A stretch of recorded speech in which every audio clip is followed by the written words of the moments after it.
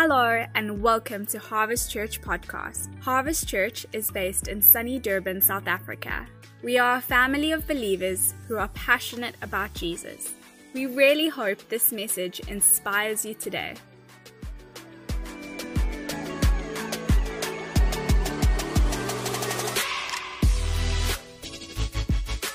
Good morning. So this morning what I want to share on is gospel partnerships, the unsung heroes. And it kind of was birthed when I traveled to the States a couple of months back. And when we travel, we don't go to places, we go to people and our relationships that we have. And one family was Julian and Katia with Zeke and Eva. We went to see their church and their church plant and everything that they're doing in one of the most expensive cities in the world, in Boston, and how they are thriving there. And from there, it was so good to see my mate, Julesy. But from there, then I went to Salt Lake City. And I went to see a couple that I met 10 years ago, but we've been in contact. And it's Max and Annie, and they are American-Ukrainian. And I went to see them. They had just been displaced and had to go back to the States. They planted a church in Afghanistan under the banner of a CrossFit gym. Max and Annie got 7 kids, and they took all their kids there and planted a church there. They've got a mission called Frontline Missions. And within 2 weeks, after 2 years of planning and establishing there, they actually took a whole bunch of families and have positioned them in Brazil because getting saved, becoming a Christian there is life-threatening. So anyway, 2 weeks, they had to get out of the country because the Taliban were coming through, and they were displaced again. They call themselves displaced in the States. They feel comfortable in the Ukraine, they feel comfortable in Afghanistan, and they have got a different kind of children. So anyway, they're my mates. We went there. We've done some mission trips together. We've just got a beautiful, fond relationship with one another. They live very, very differently to the city life that Julian and Katia are reaching in the city and have had the dream of reaching the city. They've got a dream of reaching displaced people in war-torn places and places that are under threat because they've got the greatest desire to see souls saved.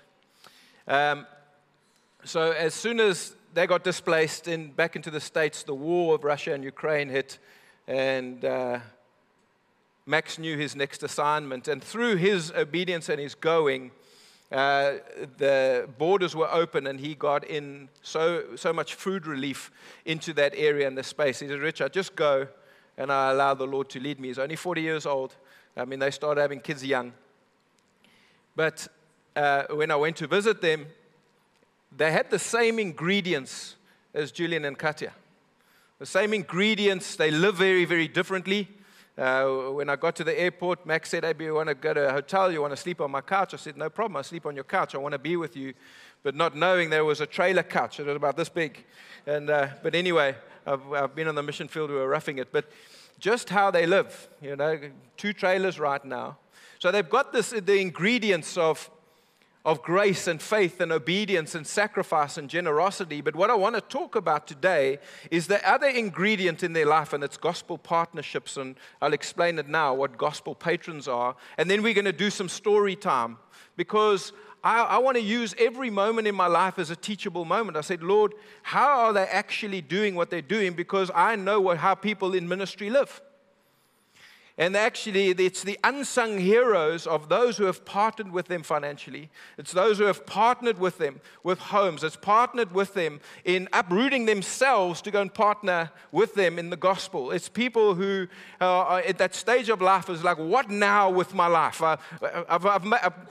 What now with all this money? What now with my business? What now with all of the things that God has allowed me to do? Because this is not the only thing that shapes history. And we're going to see some unsung heroes with what this looks like. Because all of us have got a part to play. And so I went and searched the scriptures. I went and looked, and I said, "Lord, you have to show me in the scriptures, and then I want to go to the history books, and I want to find out these gospel patrons." And this is what it means. Let me read Romans 16, 1-5 first. Paul's greetings, and now sometimes we bypass all of these scriptures because Paul's greeting someone, and we're like, okay, I want to get to the grips of theology, but it's these people who have brought theology to our shores because of their work. And I'm just going to read about 2 people, but you go and read the whole of Romans 16. You'll see Paul greets those who have worked hard, those who are his kinsmen, those who have sacrificed, those who are his fellow prisoners, the one who first got saved in Asia. It's so relational and so connected because this thing should never be done in isolation. We need partners and we need partnerships, but I think because we viewed the kingdom through the lens of the church and not the church through the lens of the kingdom, we found ourselves quite limited in what we can do. So what do? You might be a business person and you might be here and you're going, oh, how can I affect the reality and change history? Because I'm viewing everything in the local church. Does that mean I must go, yes, we want you? Clive Howell, he serves in the barista team. You go and research Clive Howell. So I'm just saying you can do that, but there's so much more. There's so much more to your faithful giving to a local church. There's so much more to us shaping history together, and it's gospel partnerships, which means that I can preach the gospel, or the preachers can preach, and the patrons can fund. And everybody in between, and some people can do both. They can make money and they can preach. But the reality is, for the end time reality and harvest to come, everybody has to play their part. And today I'm going to invite you into that space. And we've got some people that are leaving, and we've got some people that are relocating. If I can plant the seed today that you can relocate, then actually somebody else benefits from you relocating. It's not, yes, your holiday home, but can you fill it with people? Yes, your table, but can you fill it with food? For the up and outs and the down and outs, what can your life do for the sake of the kingdom? Next slide, please. Gospel patron. People who resource and come alongside others to help them proclaim the gospel. And I've met those people with Julian Katia's live, and they're unsung heroes. They don't want to be known. But they've got the same focus as Julian and Katia do when it comes to Jesus and his kingdom. We've got movements helping Max now because they're like, we better help that guy because there's favor on him to open up nations. Young guy, he looks like an asset, man. You meet him in the street, you think this guy is getting paid by the U.S. government. But God shapes certain people for certain things. What's our part? All of our part. So don't get distracted if I speak about the preachers and the patrons and you're like, oh, that's not me, I'm in between. No. Every person in the Bible's got a place and a space and a part to play. So let's enjoy the scriptures together. And then I'm going to read quite a lot, and you can sit back and close your eyes and try and imagine the story, because some of the history that I'm bringing you is snippets, not the full detail. This moment is for you to go, I want to go and study that because I feel there's something on that for me and for my family. What about Mary and Joseph? How did they actually do what they did? How did they travel? How did they move from one place to another? God brought them 3 wise rich men. They could do what they do. You look at Luke 8, I find 3 women, Mary, Joanna, and Susanna, who actually took hold of Jesus and the disciples, and from their means served the disciples and Jesus. 3 ladies.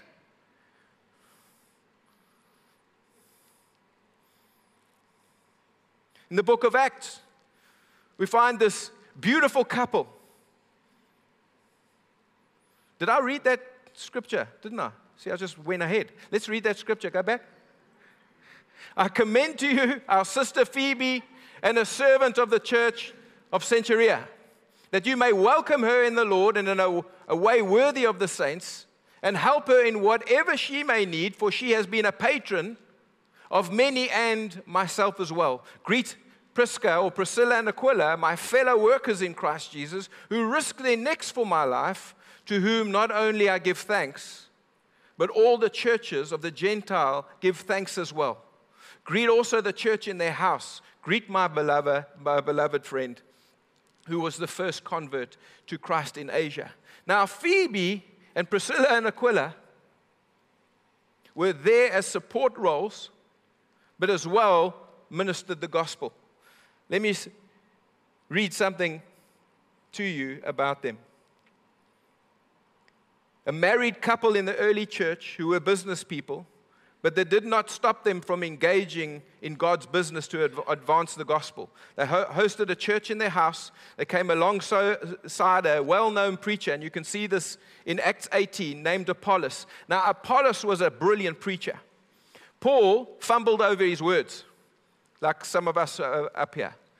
But Apollos, he was sharp, he was clean, he didn't miss a word. But Priscilla and Aquila were sitting at the back there, and they were listening to him as he ministered, and they thought to himself, man, this guy needs to know the gospel a little bit better than he does, because it says he only knew about the baptism of John, but he was a sharp preacher, and he could preach. Priscilla and Aquila, they'd been displaced from Rome, got kicked out of Rome. They're in this area in Corinth, and they bring him into their home around the table in a beautiful way, and they help him with his theology. In the book of Acts says this: after he had learned from them, he asked the apostles if he could go and preach in another place. And they were like, go for it. And it says this: and he preached and he encouraged those who were saved by grace, and he refuted the Jews, and he told them that Jesus was the Christ. It was a phenomenal thing. So it doesn't stop at you writing a check or sending money. It's you being theologically brilliant at the same time. This is who Paul had. Now, their theology was going to change because they hung around with Paul. But what happened is they kept something in their heart, captured the kingdom, and they moved 2 or 3 times for the sake of the church and for the sake of the kingdom. At the end of it, they were back in Rome, and Paul then mentions them in Rome. He says, listen, this is not only for me, but it's for so many. And they planted another church in their house that Paul would come and encourage. So they uprooted themselves for the sake of the gospel and for the sake of the kingdom. There's another guy we probably wouldn't have heard about Priscilla and Aquila if we don't thank Theophilus. Now, who's Theophilus? Theophilus is a guy who funded Luke in writing the book of Luke and writing the book of Acts. Oh, amazing Theophilus, it says in the book of Acts. Did Theophilus know that he was going to actually have 2 letters based, because he was so hungry for Jesus? He didn't know that was going to be in the canon of Scripture. Theophilus. Then we get Phoebe, who used her home to host missionaries as well as the church in her city. She even assisted the Apostle Paul and many others with financial needs. Phoebe's greatest ministry responsibility was to hand carry Paul's letters to the Christians in Rome. For this reason, Paul described her with the title of patron. Welcome her in the Lord in a way worthy of the saints, and help her in whatever she may need from you. So there's a couple from Scripture, but I want to bring some from history, from the 1500s to the 1800s. These unsung heroes who might be sitting in the pews today that shape the next generation and shape the generation beyond. We're sitting here because of what these people risk their necks to do for the sake of the gospel and for the sake of the kingdom. You might have heard of William Tyndale, but have you heard of Humphrey Monmouth? You might have heard of George Whitefield, but have you heard of Lady Huntington? You might have heard of John Newton, who penned Amazing Grace, but have you heard of John Thornton? So these are the couple of things I'm going to do, and I've called it story time, so I'm going to read, and I'm going to pull out a little bit and allow you to absorb a little bit of history this morning, which is a little bit different to what I usually do. You know, I've got a statement here. It says, sometimes we need to read history so that we don't repeat it. Other times we need to read it so that we do. So let's go. William Tyndale and Humphrey Monmouth in 1523, when this relationship started. William Tyndale was a preacher and a Bible translator, and Humphrey Monmouth was a businessman. He was a cloth merchant, and he owned many ships. Tyndale's desire at that time, as he was preaching, was to get the Bible into the common man's hand, because it was only written in Latin, and the Catholic Church owned everything, and they said, if you try and change it from Latin to English, you will be burnt at the stake. Tyndale said this, from Oxford to London, from the country chapels to city churches, I have seen that men are ignorant of God's word. Tyndale explained that Latin stifles the faith of our land. Most people know only a few words of it, including the priests. Those who do, they use it as a power play to stop God's grace and fatten their pocketbooks. With a Bible in the language of the people translated from the original Greek, we could steer our whole nation back to Christianity's true core, faith alone in Christ Jesus. Monmouth asked him this question, but what about the Pope and the Constitution prohibiting Bible translation? You could be burnt as a heretic. I defy the Pope and all his laws, Tyndale said. If God spares my life for many years, I will cause a boy that drives a plow to know more of the scriptures than the Pope does. Then the partnership began. Sharing around a table, eating a meal, one man's vision and one man's desire to pave a way. Another man catches a vision to pay the way. German Martin Luther at that time was transcribing all his letters and the Bible from Latin into German. The same time what God put on Tyndale's heart, he had put on Martin Luther's heart. And these guys met at one stage. It was around Humphrey Monmouth's table that the future of the English New Testament unfolded. In 1524, Tyndale went to Germany because his life was in danger to translate the Bible into English, where Luther advised him and helped him. In 1526, 2 years later, 3,000 New Testaments were ready for shipping, and Tyndale's life was now extremely in danger. Tyndale again, he needed Monmouth and the other merchants that he met. But this time he needed them to become smugglers.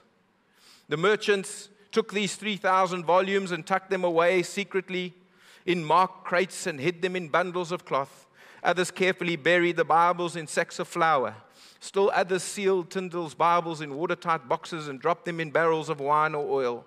Some built wooden chests with false sides or secret compartments to perfectly conceal the pocket-sized books. The owners of the forbidden Bibles then were inviting groups of people to meet secretly in their homes so that they could listen to God's word read aloud in English. This Bible lit the fuse of the English Reformation. Monmouth in 1528 was arrested on 24 counts, including smuggling Luther's books, aiding Tyndale's translation of the English New Testament, helping the New Testament be printed and brought into England, believing that a Christian man should worship God only and not saints, affirming that salvation is by faith alone, not by any words. And Monmouth spent a year in prison. But he was a shrewd man, he was a clever man, and he got himself out of prison because so many of the people that were in the city worked for him, and the economy started to drop. So the city guys got him out of prison after a year. But in 1536, many years later, Tyndale was strangled up against a wooden post by an executioner and burnt at the very stake for defending the gospel of justification by faith. His last shout was this: "Lord, open the King of England's eyes." When Monmouth heard the news, he whispered to himself, "William, we did it. England will never be the same." What the partnership between Monmouth and Tyndale launched was nothing less than a reformation. Within 2 years, God answered Tyndale's prayer. The King of England's eyes were opened. I think I've just read this too many times. I'm getting it now. In 1538, he ordered that every parish church should receive its own copy of the English Bible. The plowboy got his scripture.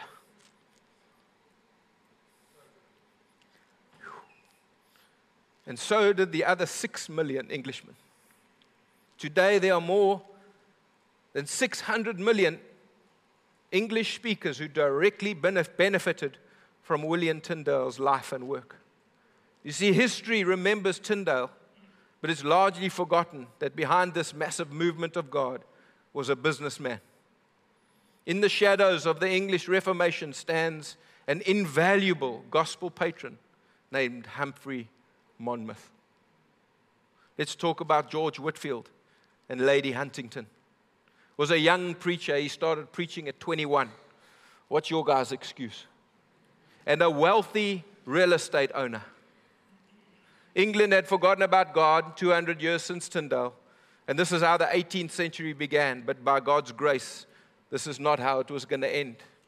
In His mercy, God united a passionate preacher and a single-minded patroness to spread the gospel far and wide. Their two minds met for the single purpose. Their two paths joined to make a wide road.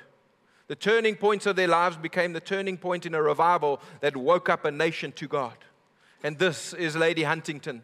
She was a woman who was a tornado and a silver spoon wrapped into one, 5.6 inches force of nature and an heiress of old money. Blunt, opinionated, constantly in motion, Lady Huntington was a rare English aristocrat. She rubbed shoulders with royalty, enjoyed a pinch of snuff, and most definitely believed the Bible. Paining for the state of her nation, she prayed. But Lord, what am I to do about it? She didn't ask, what are the preachers doing? She asked this question, what am I going to do about it? My generation lies lost in darkness. They're like sheep without a shepherd. May you pour your abundant blessings upon our sinful country and help me to fill my place in your work. George Whitefield, he was thunder and he was lightning, a man made to awaken the slumbering. He spoke in a way that showed spiritual things to be real. He was biblical, he was passionate, dramatic, and joyful. He loved the people he preached to, frequently wept in his sermons, and urgently pleaded with everyone to come to Jesus. Whitefield's maxim was this: to preach as a palace painted for eternity. He often preached twice a day, 7 days a week, sometimes more. The crowds who came to hear him were so large that pioneered something no other Englishman had tried. He preached outside. Many who never entered the church came to hear him in the fields, the parks, the hillsides, and even the fairs. When Whitefield came to town, mechanics closed their shops and construction workers left their job sites to hear him. When he preached at 5 a.m., he had a packed house. When his sermons lasted 2 hours, people stayed awake, even after 20 minutes. But that's where this partnership began. Lady Huntington, who was a friend of Benjamin Franklin, she said to Whitefield, I have a burden for the influential in England. They won't go outside the fields to hear the Methodist preachers, and when they attend church, they hear sermons with no theological guts. Whitefield, I want you to bring the gospel to them in my home tonight. Whitefield made it plain to the crowd that night. My only aim is to bring you to Christ, to deliver to you from your false confidences, to raise you from your dead formality, and to revive real Christianity. He wasn't there to make friends. Though Whitefield was in the presence of society's greats, he held nothing back. May I reach the influential and the mob, he said. And I think of Ian Gorley, whose vision from God for harvest was to reach the up and outs and the down and outs. Why not Jesus? Lady Huntington made that possible with her wealth and her nobility. There were people that offered Whitefield lots of money to stay, to preach in England, to preach in Boston, to preach in Philadelphia, to preach in Maryland. But Whitefield said, the sight of so many perishing souls every day affects me much and makes me long to go, if possible, from pole to pole to proclaim redeeming love. Lady Huntington's patronage made it possible for Whitefield to fulfill his dream.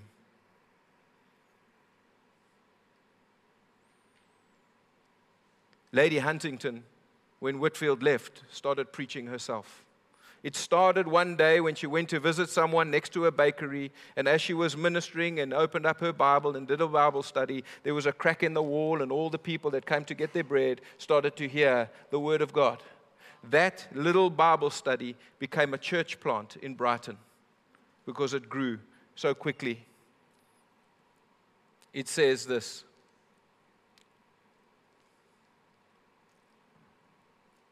by 50, Lady Huntington had lost her husband and 5 of her 7 children, but she had Jesus for the nations in her gaze. She started building chapels and churches. Why build a chapel, they questioned. Your money could be better spent on helping the poor. I do pity the poor, she answered, and I will give them what I can. But when I gave myself up to the Lord, I likewise devoted all my fortune to him with this condition, that I would take with a sparing hand what might be necessary for my food, clothing, and support of my children. But few, even among professing Christians, have a proper concern for the awful condition of perishing souls. With this concern for perishing souls, Lady Huntington built herself a chapel in a style that would make the aristocrat residents of Bath comfortable to enter. Opening day was a rainy grey one, but the still curious crowds of Bath found their way to the chapel. Whitfield, who was now 50, ascended to the pulpit to preach to a packed house. The need was for more chapels everywhere. Whitfield worked to raise up more preachers while Lady Huntington labored to provide places for them to worship. With her help, within a few years, she was responsible for 116 preaching places and a learning place to train more preachers.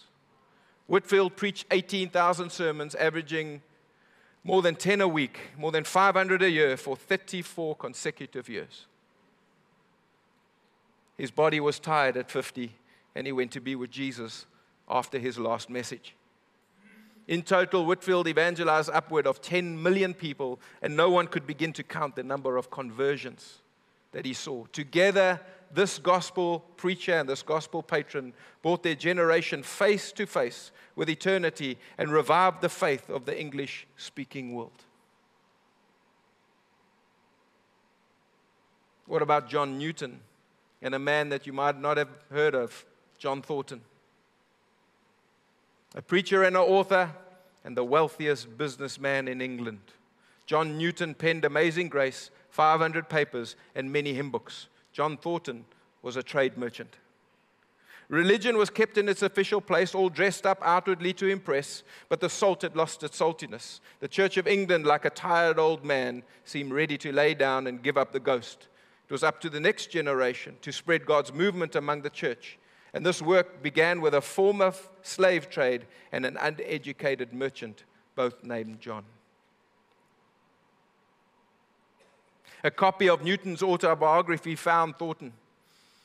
And Thornton thought to himself, I haven't met a gospel preacher yet. This guy seems true. Rode his horse and he met him. Over the next few years, these two Johns formed an unusual friendship, exchanging hundreds of letters to one another. Their letters were honest and unguarded. The men shared prayer and confessed sin to one another. They wrote about their doctrine, how to help the poor, and the condition of their nation. They spurred one another on. In 18th century England, wealthy people controlled the church pulpits, not under Thornton's watch. All of those that were owned, he purchased and he preached, and he put in them gospel preaching preachers. He was the wealthiest man in England at the time, but he kept his life in check with Newton. He wrote a letter and he said, I've been indulging this morning in meditation and prayer, and I was glad to remain quiet until noon, to devote a few hours to the remembrance of Proverbs 10:22, the blessing of the Lord makes rich, and he adds no sorrow to it, which I can put an amen to, he said. You will, dare I say, help us with your prayers. May the Lord keep every one of us looking with single eye to him, that we may not disgrace our holy profession. Newton kept him grounded. How worthless, Newton says, will money be found by those who overvalue it now. In the hour of death and the day of judgment, the hour is coming where everything else will appear trifling and vain, but not so the knowledge and the service of Jesus. And in 1779, Newton's hymns were printed, and Thornton's investment in the first 1,000 copies propelled it to become the bestseller. This caught the attention of the bookstore owners, who promptly stocked it. Within a year, the hymn book went through 5 editions and showed no signs of stopping, the most famous of all, as we sang and will sing again, Amazing Grace. With Thornton's help, Newton also led one of the most influential churches in England. They preached in churches, they preached in homes, they preached in business offices, they preached in factories. Men like Thornton set the table while Newton set forth the gospel. And there was one young man who was a politician at the time who sought an audience with Newton, and his name was William Wilberforce. William Wilberforce was one of the main agents in abolishing the slave trade. But here's such an interesting story how God puts three people together. When Newton got off the slave trade, off the ships, he only wanted to do one thing, because that's where he wrote Amazing Grace, who saved a wretch like me. He thought to himself, the only thing I'm going to do is clean the church floor.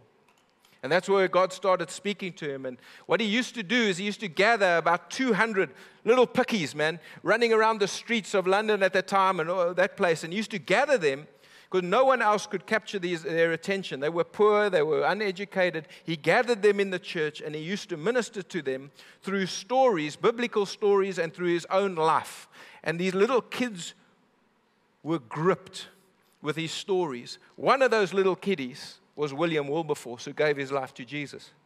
Whew. William Wilberforce's uncle was John Thornton. Now, how God all just comes and ties all these things together to shape a nation at a time that needed it. He wanted the audience with Newton to say, what shall I do? You raising up these preachers. And then Newton and Thornton's wisdom said, no. You can have influence where few preachers can have influence, and that's in politics. And he fought for it. And while Thornton was supplying the needs of the gospel, he was supplying the needs of William Wilberforce to go after what he needed to go after in politics. You had a businessman, you had a pastor, and you had a politician. Imagine what our country would look like if we had those three people together with conviction to see our nation shaped through Christ and His kingdom. What would that look like? What about this generation? They shaped a generation and they brought the gospel to England again. It was said of, Newton said this of Thornton's generosity, for him giving is like breathing. If he stops, he will die. For Thornton, Newton, and Wilberforce, the gospel was fundamental. Thornton loved to accelerate the ministries of the men who preached the gospel. Newton played the part of patriarch in England's future church leaders, missionaries, and laymen. Wilberforce wrote the best-selling book on Christian doctrine that he called My Manifesto, and he ended slavery. These men believed the foundation of justice, the engine of activism, the catalyst of change is not politics or morality, not votes or campaigns, but a return to faith in Jesus. More than anything, these men were gospel men. History remembers the names of Newton and Wilberforce, but unknown to us most is that of Thornton. This is a strange one because he was so well known in his own day. When he died, the media hailed his passing, claiming that Thornton's charities transcended belief and reached to the remotest parts of the globe. Sometimes we need to read history so that we get to repeat it. I think we're in a day and an age where we've seen all the mess when it comes to preachers and money and preachers. But if we see the kingdom rightly, we can have kingdom partnerships that shape neighborhoods, that shape nations, that shape our city, shape the nation. It takes people who go, how do I fit in the kingdom? You go and read the scriptures that there's a role for every single person. Today I might be mentioning those who have partnered with preachers that shape history, but what about every single person in between? But history, if we don't learn from it, we'll be worse off for it. I've seen the corruption when it comes to rich people trying to own pastors and churches. I've seen pastors and churches try and manipulate people and control them with their finances. We're not going to do that. We want to shape history together because there's not enough time for us to shape things and bring things. The young men and women in this house, what do you want to do if there's great favor over your businesses one day? Who do you want to be? You want to be an unsung hero? If it's to preach, then you must preach.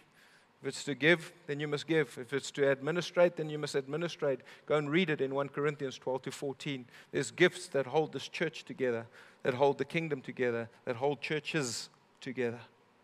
And you know what they were really passionate about? Seeing people come to Jesus. Seeing people enter into Christ like we were seeing themselves as He sees us, and seeing ourselves rightly in the word that Kev brought, that we can see ourselves as new creations with one Father and one Lord. John Piper, he says this. Please put up that slide. People who make a difference in this world are not people who have mastered a lot of things. There are people who have been mastered by a very few things that are very, very great. If you want your life to count, you don't have to have a high IQ, don't have to have a high EQ, don't have to be smart, don't have to have good looks, don't have to be from a good family or a good school. You just have to know a few basic, simple, glorious, majestic, obvious, unchanging, eternal things, and be gripped by them and be willing to lay down your life for them. Which is why anybody in this crowd can make a worldwide difference, because it isn't you, it's what you're gripped with. What's gripping you? Can we come up, Gibbs?